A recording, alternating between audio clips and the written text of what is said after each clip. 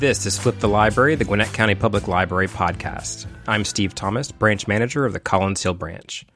The Gwinnett County Public Library's Innovative Librarians Award, which is co-sponsored by the School of Information at San Jose State University, is open to all students who are currently enrolled and pursuing a graduate degree in library science or who have graduated with an MLS or MLIS within the past 2 years. The Innovative Librarians Award recognizes those library science graduate students who put forward new ideas that improve libraries and library services. Whether large or small, these ideas have the ability to change the way people experience libraries. Nominations are judged by public librarians with years of frontline managerial and administrative experience. 5 finalists were selected, and one entrant from the final 5 finalists won a $1,000 cash prize to help implement their idea. Congratulations to all 5 finalists, and we hope you get inspiration from all of them, and congratulations to our winner, who you'll meet at the end of this podcast. I'm Belinda Bell Outwater from Auburn, Georgia. I manage the Auburn Public Library, and I am currently pursuing my Master's of Library Science at the University of North Carolina, Greensboro. Welcome to the show, and congratulations on being a finalist in our contest. Thank you. To start off with, can you tell us a little bit about what problem it was that you were trying to solve in your proposal? Absolutely. In Barrow County, we find that one of the biggest problems our children face is not having enough access to books, and it leads to low literacy, low test scores in school, not being able to survive that summer slide. That gap just widening every year. And so some leaders in Barrow County came together and thought about ways we could provide a more literacy-rich environment while also providing more knowledge about library services. Okay. So what was your proposal to help fight off this problem of low literacy in your county? What we wanted to do was make books more accessible to low-income families. And so we brought together the school system, the library system, and the health department to start with. And we began having library employees attend the women's, infant, and children nutrition classes on Mondays, talking about library services and handing out free books. Adults that are enrolled in this program have to attend 4 classes a year, so we thought that would be 4 books a year. We also give them a bag full of information about county services, and on their initial visit, children get a reading buddy that's a little bird. So that gives them confidence to read, just something a little comforting, and we offer to sign parents up for library cards on the spot. And you also have looked at the kids who are registering for kindergarten and people who are in pre-K or maybe didn't get into pre-K as well. Yes, absolutely. We're adding new target groups all the time. We now do Barrow Pediatrics. We do Medlake Winder at their wellness visits. We've added Family Connections. We've added, as you said, the pre-K and the kindergarten registrations, and we are looking at working with Barrow Family Connection to give books away at their holiday event where parents from low-income families can get Christmas presents for their children. We want to make books a part of that. We have added the Child Find program, and we recently decided that we were going to give Barrow's foster children, we went from 4 books a year to 8 books a year. And can you talk about what the Child Find product is? That's similar, I think, in people who are not in Georgia won't know this, but kind of like Babies Can't Wait for Georgia. Yes, it's the Child Find program is children who potentially have developmental delays, who need a little bit of extra attention. There's a group with there's a department with the Barrow County school system that identifies those children, and they work with them throughout the year. And so when they have those visits, they get free books. And this is something you've already implemented, is that correct? Yes. To some degree? Yes. We are 3 years into the program, and we've signed up over 1,000 individuals for free library cards, and we've distributed over 11,000 new books and over 9,000 used books. And can you talk a little bit about, for the listeners maybe who aren't in Georgia, what it means to sign up for a library card and as part of Pines in Georgia? So it's not just access to the library in Barrow County, Georgia. It's more than that. Yes, libraries are way more than books these days. Here in Georgia, we're part of the Pines system, which is almost statewide. There are just a few libraries that aren't part of us, and that consortium gives you access to not only the books in your physical location closest to your home, but we can request books from almost any other library.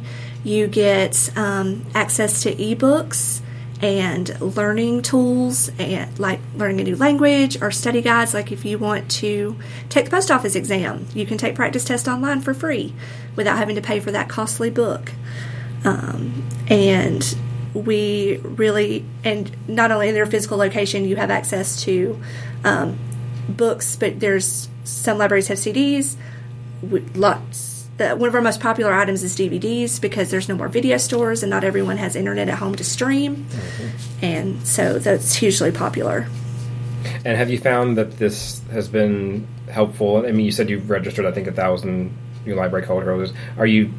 Can you tell if this has increased, like, your door count? I mean, are the people actually coming to use the library after they've gotten their cards? Do you know? Well, we received a grant through the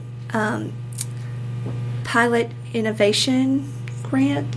Did I just butcher that? Anyway, we won a grant through the school system. If you want to start that over again, I'll say how you want to say it. Let me think. Innovation Pilot Summit. Innovation Summit. Right. Okay. Right.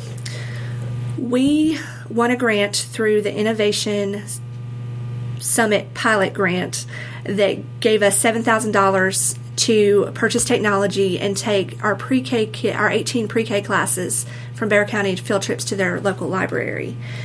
And one of the components was we sent every child home with a packet that included a library card. And what we found was that 50% of the pre-K children who came to those field trips already had library cards.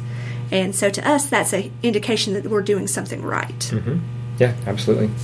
So do you have any advice for other libraries that might want to implement something like this? Because that's one of the great things about this Innovative Librarians Award thing is it's not only just a thing to reward people and to give hurrah for people who have these great ideas, but it's sharing, which a lot of librarians, of course, love to do, is to share ideas. So if somebody else wanted to implement something like this, what kind of advice would you have? I think this partnership can be easily replicated in any community. Every county or region has the components to do this. You have a library system, you have a school system, you have a health department, and you just need a vision and passion to draw in those other partners. We are funded entirely through donations and grants, and it's teamwork. Like, no one person takes responsibility for any one part. We're all like, hey, this grant sounds great. Does anybody want to write it? If you'll do the first part, I'll take over the second part. And so we're always working together. And I think if everyone works on the same problems in the same way, a lot of problems can be eradicated. So before I wrap up, was there anything else in your notes that you wanted to make sure to get to? Okay. Just want to make sure you had a lot of notes. I didn't want to skip anything. I just wanted to make sure I didn't forget what I was going to say. Okay. Well, Belle, thank you so much for your submission to the Innovative Librarians Award and for talking to us today and sharing your ideas. Thank you. This was a huge honor to be a finalist and to get to talk about something that I'm so passionate about.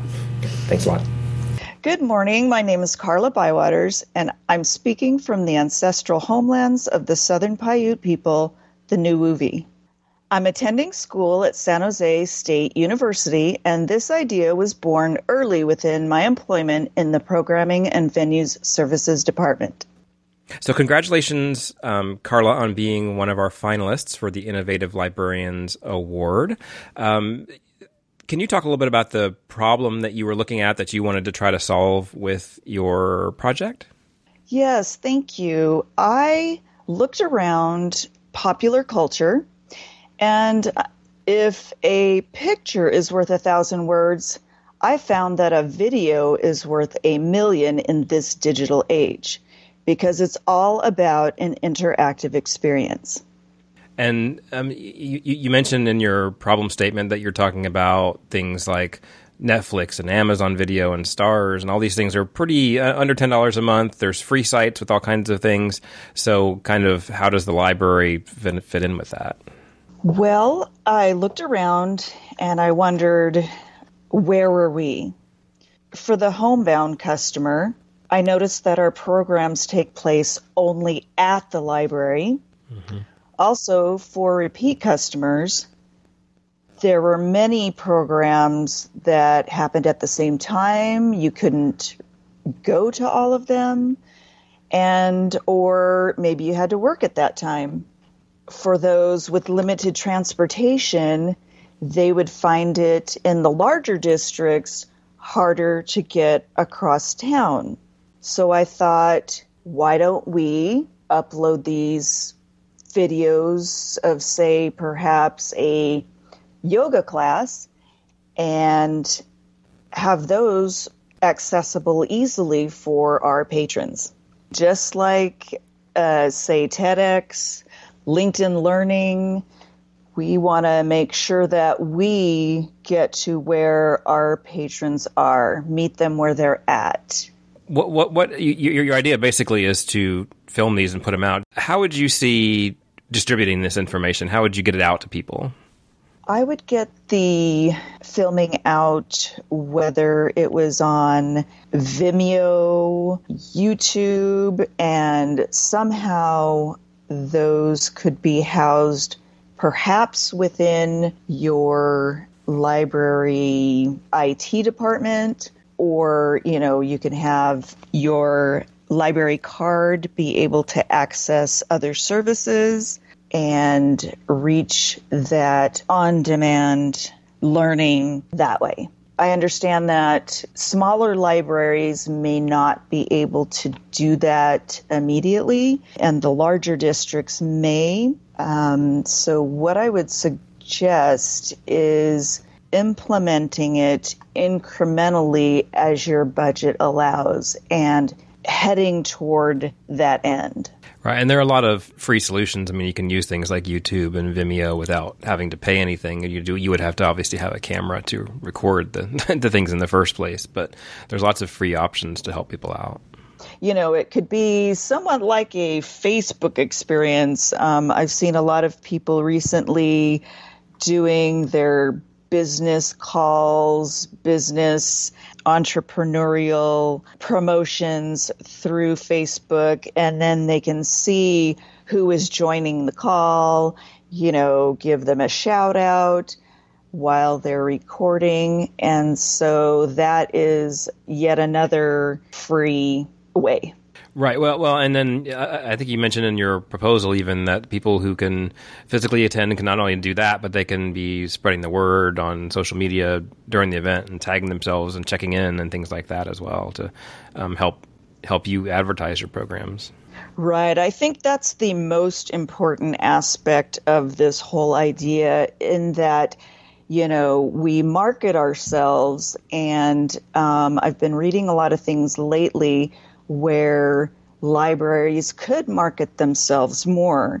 So when people tag themselves, the library, their friends as well, I believe that their tagging their friends is tapping into our hidden market.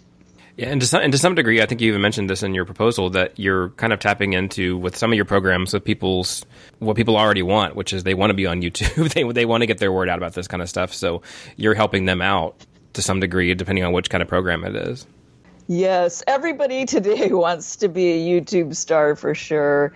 And I would even encourage libraries liking and or following other libraries, both nationally and globally, on whatever social media channel there are, because this also benefits the smaller libraries as well as the larger.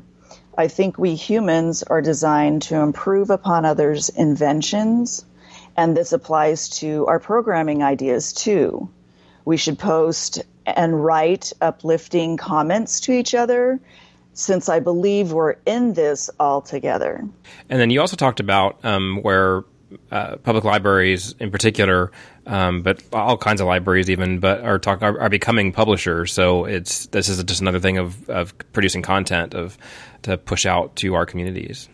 Definitely. I think we can do so much for our communities, become publishers, become content producers. Even in the case of the Melrose Center in Orlando, they have an incredible recording studio. And, you never know where your next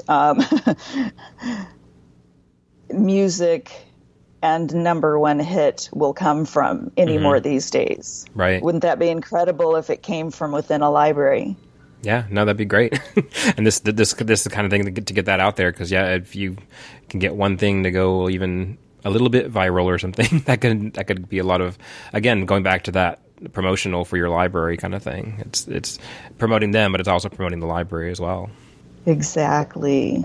Well, Carla, thank you so much for proposing your idea. I think it was a great idea. And one of the things that we love about doing this is the second time we've done these awards, is that it's not like people come up with these ideas and then hoard them to themselves and don't share. Librarianship is a sharing, giving culture. So the idea is kind of out there for people to take and make their own and just get inspiration from your idea. So that's a great thing that I think you've done here. So. Well, thank you so much for all the judges and everyone at the Gwinnett Public Library for believing in this idea. And also, since we are all in this together, I do want to thank my friends Marcella, Angela, Lori, and Brenda for their mentorship. And particular appreciation goes to Dr. Ronald Heesen, Executive Director of the Las Vegas Clark County Library District, for granting the greatness to empower me to share my gift to the 9,000 plus public libraries nationwide. All right. Well, Carla, thank you so much and have a great day. Thank you. You as well. Hi, I'm Carrie Norris, and I'm currently earning my master's in library and information science through the University of Southern Mississippi. So, Carrie, congratulations on being a finalist for our Innovative Librarians Award. We looked over all of the applicants that we got, and we thought yours was particularly interesting. So we wanted to make sure to have you as a finalist and to be able to share information about your proposal. To start with, can you kind of talk about what problem you were looking to solve? Yes, thank you. I collaborated with a good friend of mine who's currently earning her master's in art therapy. Kayla Burninghouse and I conceptualized the Art and Wellness Initiative to encourage libraries to play a larger role in responding to the mental health crisis in America. We knew that libraries, as centers of community engagement, could educate their patrons and communities on mental wellness and using art making as a tool for self-care. And you talked about a mental health crisis. Can you talk a little bit about do you have any statistics or anything about how widespread this is in the U.S.? According to the National Institute of Mental Health, an estimated 44.7 million adults experience mental illness in a given year, and suicide is the 10th leading cause of death and the second leading cause of death among ages 10 to 34. In a study by the Anxiety and Depression Association of America, half of the nation believes they have had or currently have a mental health condition, but less than 2 in 5 have been able to receive treatment. Additionally, over the past 20 years, the number of Americans treated for depression has tripled. So you, like you said, you've proposed a solution called the Art and Wellness Initiative, along with your colleague. Can you talk a little bit about what that project would be? As part of the Art and Wellness Initiative, public libraries could offer weekly workshops, passive programs, and then include a public display, whether that's in the library or out in the community, to share not only the education materials behind promoting mental wellness, but also the art that was made by patrons attending the weekly workshops and participating in the passive programs. And what kind of things would you plan to cover in the workshops? So through the workshops, not only would there be an element of education involved, but also there would be art directives that would help patrons have some hands-on experience with using art making to promote their self-care. And so one example that we provided in our proposal was through creating individualized wellness wheels that would depict components that seemed most meaningful to the individuals, so they could really focus on their self-care plan and expressing that through art. We also suggested a art directive that used books that had been weeded from the library collection. They would alter the books to express themselves. So they might cut, highlight, paint, or collage an original book text. And this would help them express their own story in pursuing wellness. So, and then the second component, you talk about offering passive programs. How would you propose that those worked? The passive programs would display any educational materials used in the weekly workshops, as well as providing the art directive in a way where patrons could interact with the healing art directive in a self-paced environment. This would be a great way for people in the community who aren't able to make it to the weekly workshops to explore art directives and art making as a form of self-care, as well as provide them resources to support their mental health. And then the last part, as you said, is a public display. What would be the purpose of that display other than kind of showing off what the art that they did? What else would be the purpose of that? The Art and Wellness Initiative display would be a way for those who have participated in the workshops and passive programming in the library to see their work on display to the community. And so whether the display is at the library or whether it's out in the community in another public space. And presumably, of course, this is something that you're kind of, people wouldn't be required, I guess, to do the public display part of it if it's something that's kind of something they don't want to share publicly, I guess. Right. Not everyone that is able to participate in the workshops and passive programs are going to want to share their stories in that way. And so it is completely optional for them to choose to share their art and which art of theirs is on display. Well, it sounds like a great way to meet a need in this community that maybe is not being met anywhere else. And that was great that you're working with your friend who's in the art therapy kind of way. Is that what you said? She's an art therapist? Yes, she's an art therapist in training while she's currently working towards earning her master's in art therapy. Okay. Yeah, and that's a great kind of way for other libraries that are looking at your program plan, is that's a way you could initiate in your community. You could maybe even find a good partnership with some other people in your community of finding these art therapists to work with, because they're going to be the ones that can offer some valuable advice. Yes, I believe that mental health professionals also are committed to breaking any stigma around mental health. And if we as librarians are able to approach mental health professionals in the community, partnering with them could only make the Art and Wellness Initiative more powerful and meaningful to the community. In planning to incorporate the Art and Wellness Initiative programming, libraries could seek help from organizations such as the National Institute of Mental Health, which has local and state chapters.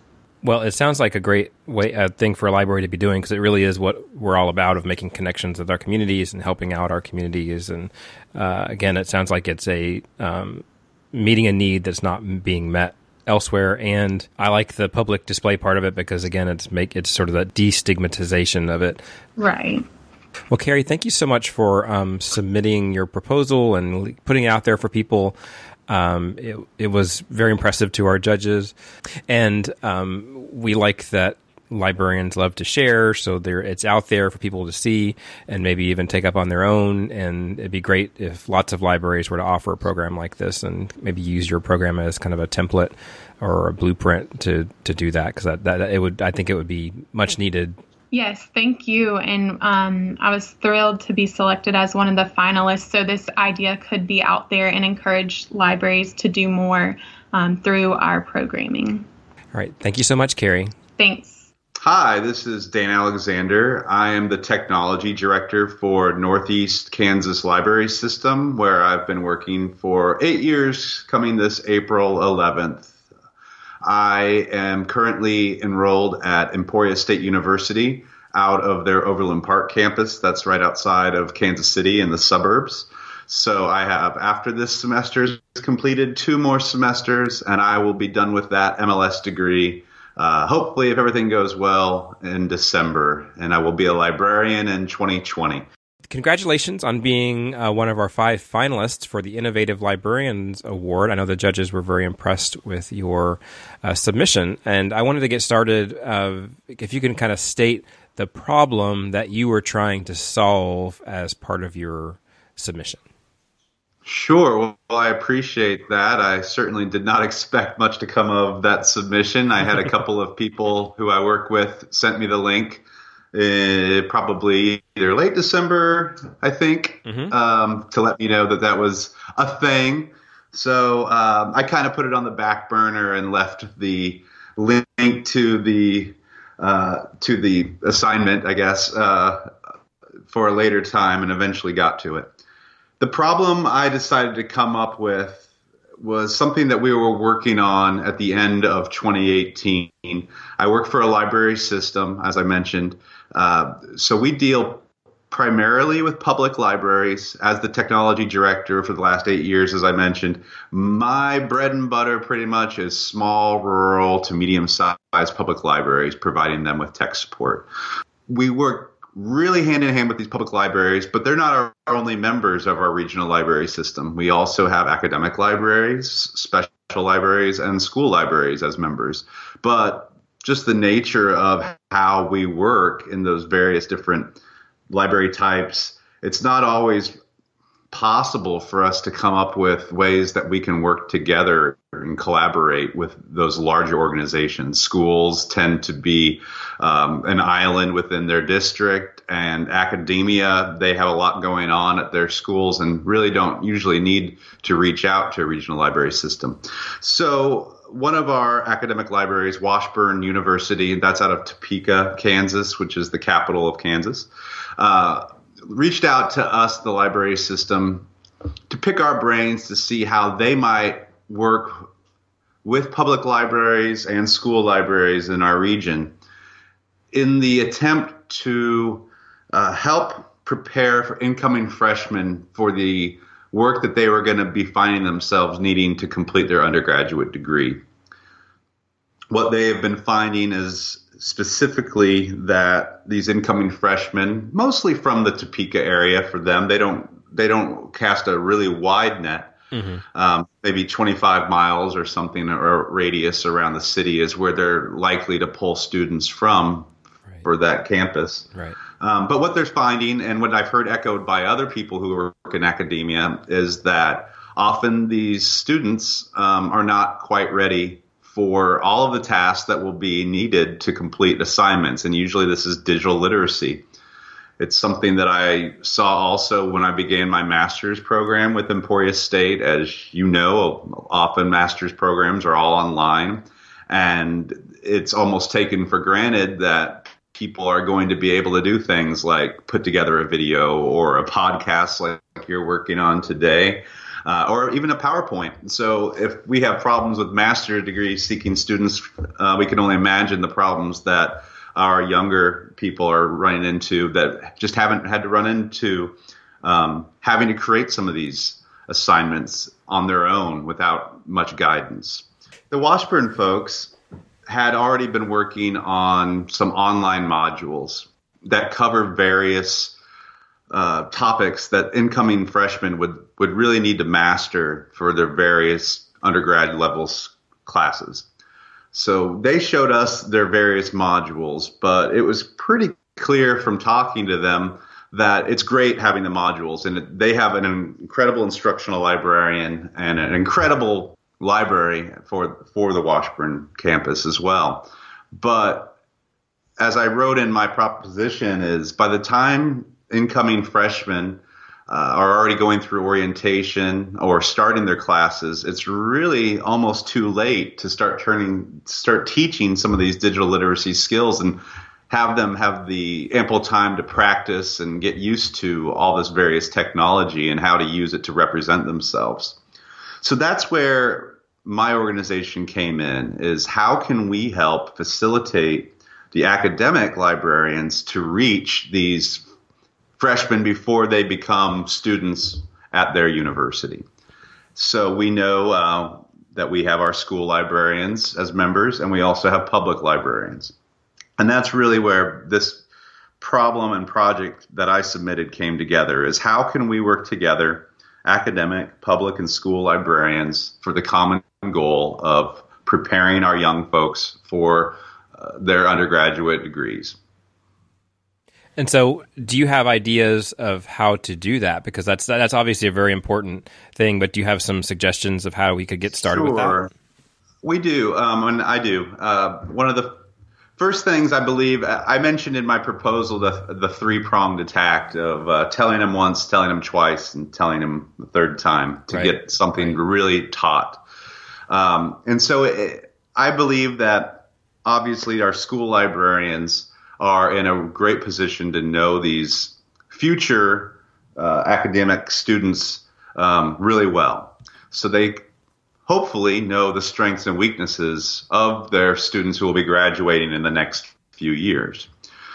However, having worked for a school district, I know that there's not a lot of free time left within the curriculum for high school or even middle school.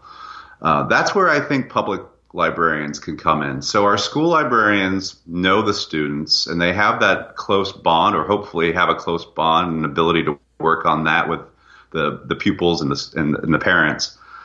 But who might have a little bit more time and in their structure is the public librarians. As somebody who has supported the technology for, as I mentioned, 8 years at the public library, I have a fairly good idea of how students are using our public libraries after school, on the weekends, and during the summer months. So it is my belief that it's within the realm of possibility for the public librarians to work with hand in hand with the school librarians to identify young people who could use more assistance. And that could happen after school as far as tutoring goes, or during summer programming.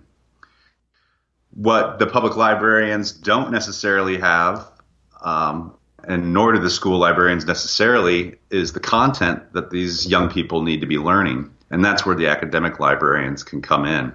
So we can have academic librarians creating content, school librarians pinpointing those students who need the most attention, with public librarians providing the space and the structure for these students to get ahead and get a jump on some of those digital literacy skills.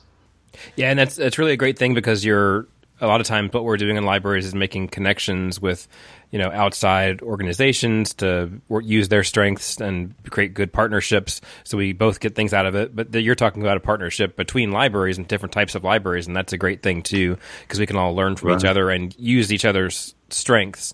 Because again, you said the school librarians are doing great jobs, but they have them for a finite amount of time during the day.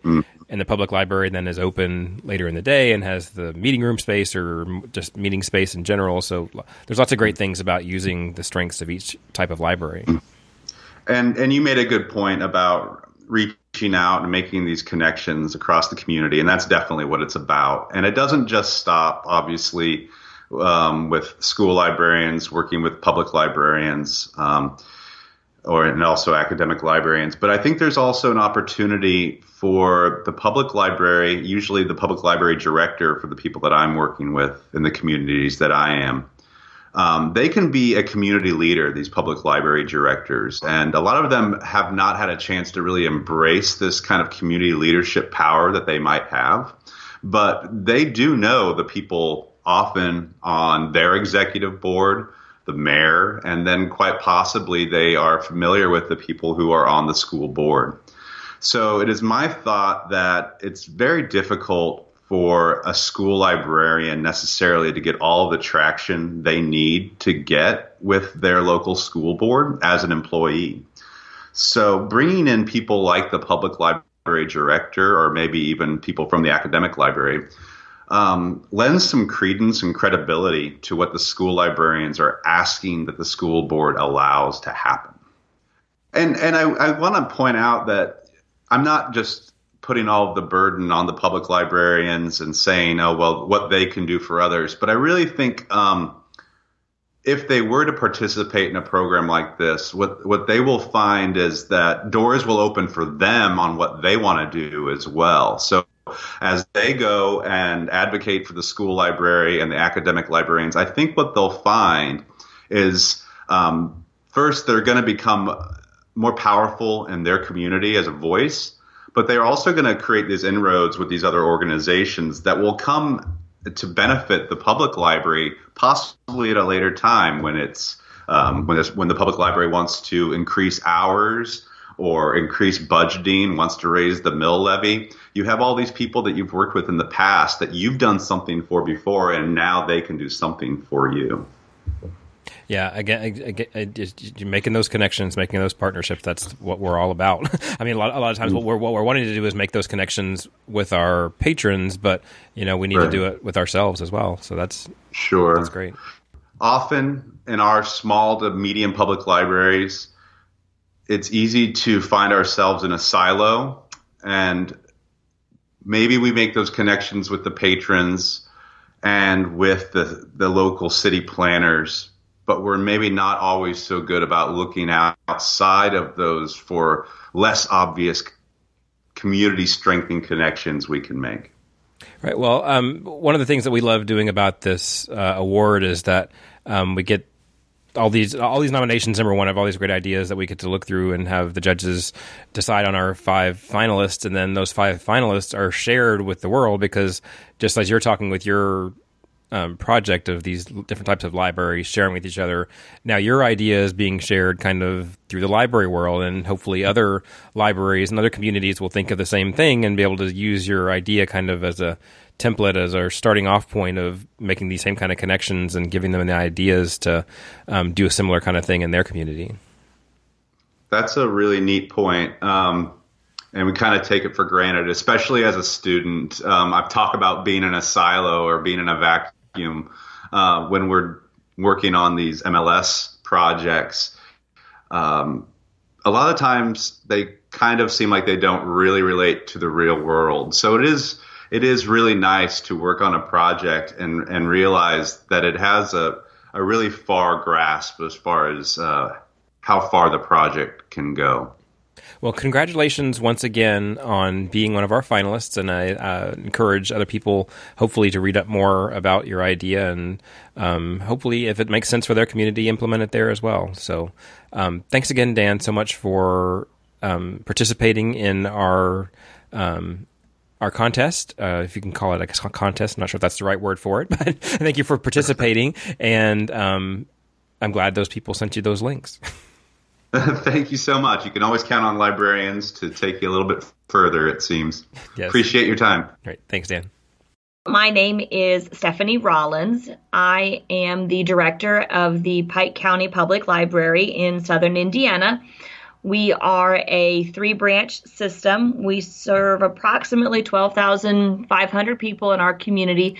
We are a very rural area that we're serving, and so it kind of leads to some challenges with different kinds of services that we're trying to provide for our community. I've been here for just over 2 years as the director, and it's been fun to go through a lot of changes to try and move us forward with the trends in the library at this time. Well, congratulations on winning our Innovative Librarians Award. We had lots of great submissions for this, but we kind of plucked yours out as the one that kind of rose above the rest of them.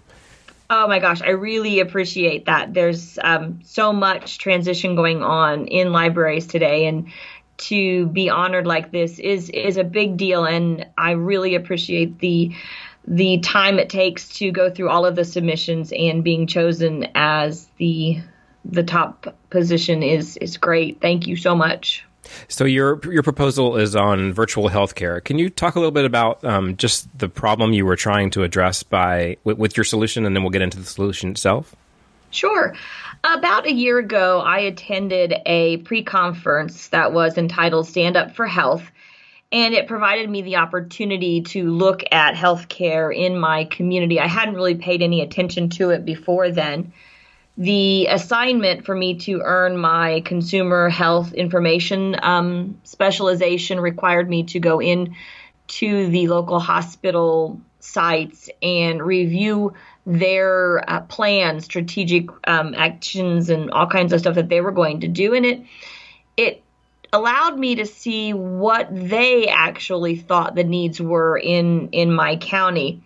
Of the 3 surrounding hospitals that are at least a 30 to 40 minute drive from any point in our community, only one of them focused on Pike County at all. So you have all of these hospitals that Pike County residents go to, but only one of them actually mentioned them in their plan. And in those reports, there was a section in one of them on virtual healthcare. And before that, I really hadn't even looked into that, even for myself. And so in reading those, I then, of course, as a librarian, you research after, and I began to research virtual healthcare and what the ins and outs of that were, to see if that was something that if my residents are driving outside of the county to get health care, well, how can the library help with that? And of course, the Stand Up for Health conference was also talking about things you can do and how you can offer professional type advice, where to go for that advice on the internet. Because if you're in a library, you know they're asking you, what's this rash? And right. what is this? Is this pink eye? So we're already answering those questions. And so it was kind of a aha moment for me when in the last 6 months, the one family practitioner that we had here in our county decided to go and work 90% of the time for one of the local hospitals. So now in my county, the majority of the patients are being seen by nurse practitioners. Mm-hmm. The doctor really isn't even here. So that was kind of the problem that I was beginning to see, was we were driving babies and adults who can't see out of county. I had a conversation with a friend whose dad, they had to monitor his blood sugar level every 2 hours, and she had to drive him in daily cross county to his doctor's office just to check his blood sugar. And she said, if we got backed up in traffic, his sugar could just drop and I'd be sitting in traffic, to get to the doctor's office. Mm-hmm. We had employees that had 2 new babies, and they were talking about not wanting to get out during flu season to go to the one doctor's office, like I said, that we have to see the nurse practitioner for the wellness visit because they were afraid the baby was going to get sick. Mm-hmm. Or what if it's a wintry day and it's snowy? So that's kind of the problem that I was looking at, and that's kind of how it came about. So one of the things that the thing that you kind of came to is the idea of virtual healthcare, and that's something that's being accepted a little bit more by insurance companies now. So can you talk a little bit about what virtual healthcare is, and then how you guys decided you could use the library to help out with that? So yes, that was the first thing that I looked at. Was there was some sort of ruling just recently, and I don't have it pulled up in front of me, but there was a ruling just recently that Medicare, Medicaid, something they're looking into that, and it's going to now be accepted as it's going to be an accepted expense, let's say. And I'd have to pull that up to get that to you, but I'm sure you could look that up. Mm-hmm. But it's going to be accepted more widely for the senior population. And when I was researching it, I showed 2 mainstream companies that people could sign up for. And so in the library, what I had wanted to do, we're adding study rooms, we're adding community offices, we're adding collaboration rooms. And, we're spending a lot of time adding makerspace rooms for that population, whether it's the teens or computers for seniors to learn more about computers. I feel like maybe we should be looking at a room for virtual healthcare, and what it would require, from what I was able to see, you've got to have a smart device, and for me that would be a smart TV, so that'd be big enough to be on the wall for the seniors. Mm-hmm. It does require a computer and an email address, and we all know that seniors are having trouble getting email addresses. So we would help the seniors sign up for virtual health care, help them get an email address, and get their insurance information in the proper spot. Obviously, we don't enter that for them, but get them to the right spot in the virtual health care and say, enter it all here. And then what we could do is partner with the local hospitals on getting just the basic medical devices, whether it's a blood pressure cuff, it's the pulse for the finger, a baby weigh scale, just the very basics of what they could use when they were there. And those devices are, from what I was reading about virtual health care, those responses from their tests are then emailed to the virtual health care provider. And then that's how the conversation back and forth is happening between the provider and the patient. And so it sounds as though when you're looking at this, yes, they can do it from home via tablets. That's great. But when you are in a rural environment and you have so many seniors that are, 1, afraid of technology, and 2, don't have internet in their house, I know it's hard to imagine if you live in the city that there are counties that don't have the internet, but mm-hmm. we're one of those. Mm-hmm. Yeah. We are one of those. People here still have landlines and flip phones and no internet at the house. They come to the library weekly to print their pay stubs, So the idea that it would only take a room and collaboration with a hospital really got me to thinking that this is a possibility. And hospitals are always looking for places for residents to get experience. Well, why would it have to be a library staff helping these people sign up for virtual health care?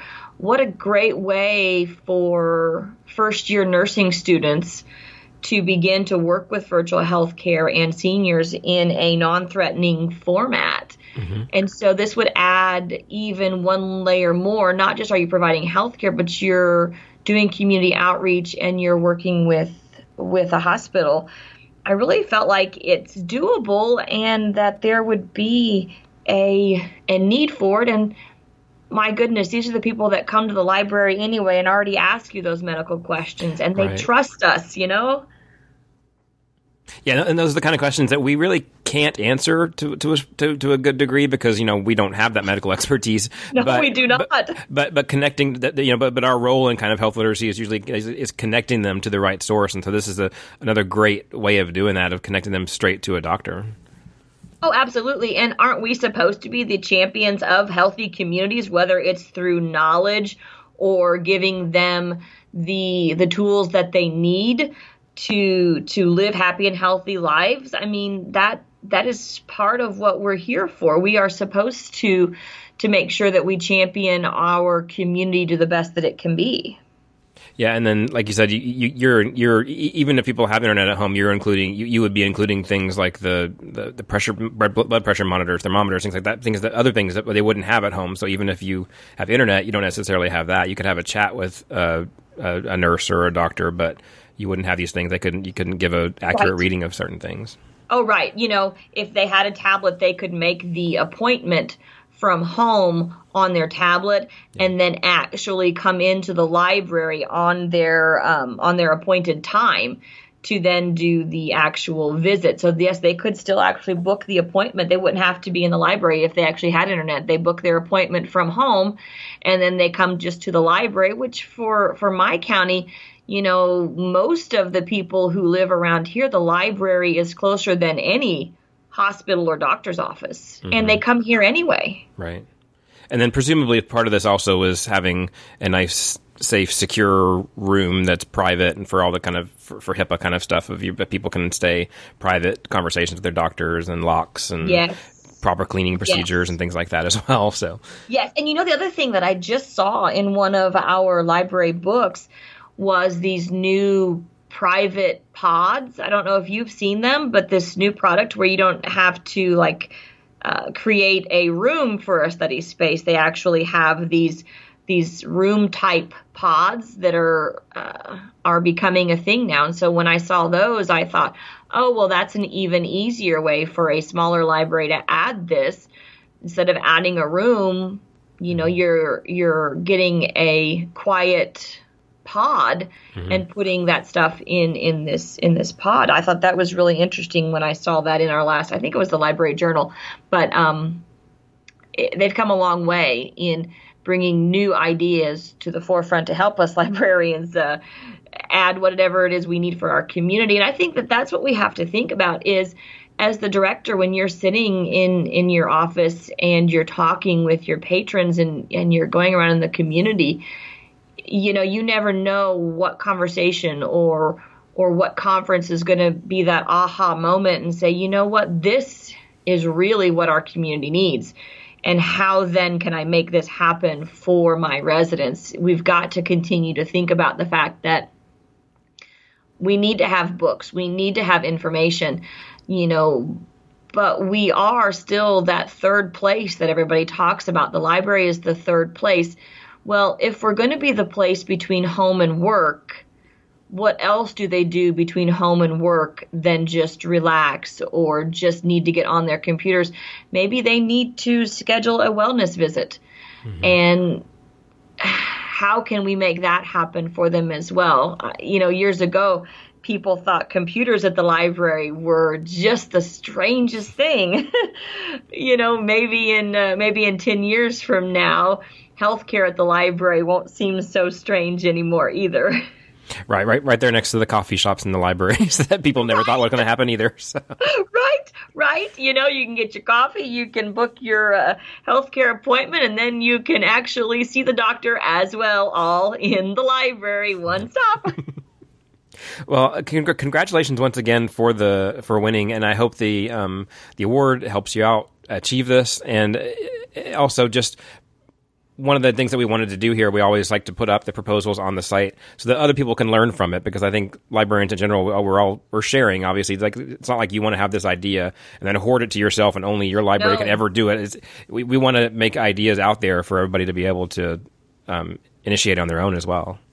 I have found that that's one thing about this library community of leaders, that they share and they share willingly, and they want for ideas to spread and help communities out. I think if we're all championing libraries, then we'll all get better together, and that's what we want. We want to be the best for our communities, and if I've thought of an idea that somebody else can run with and do great things with, that is, a bigger honor than being awarded the award. The fact that 6 other libraries have said, you know what? Yes, this is what we need, and we're going to make this happen. I mean, what better affirmation than that? Right. Well, thanks again so much for sharing your ideas, Stephanie, and I hope you have a great day and hope your innovation comes to fruition. Thank you so much. I really appreciate it. Thank you.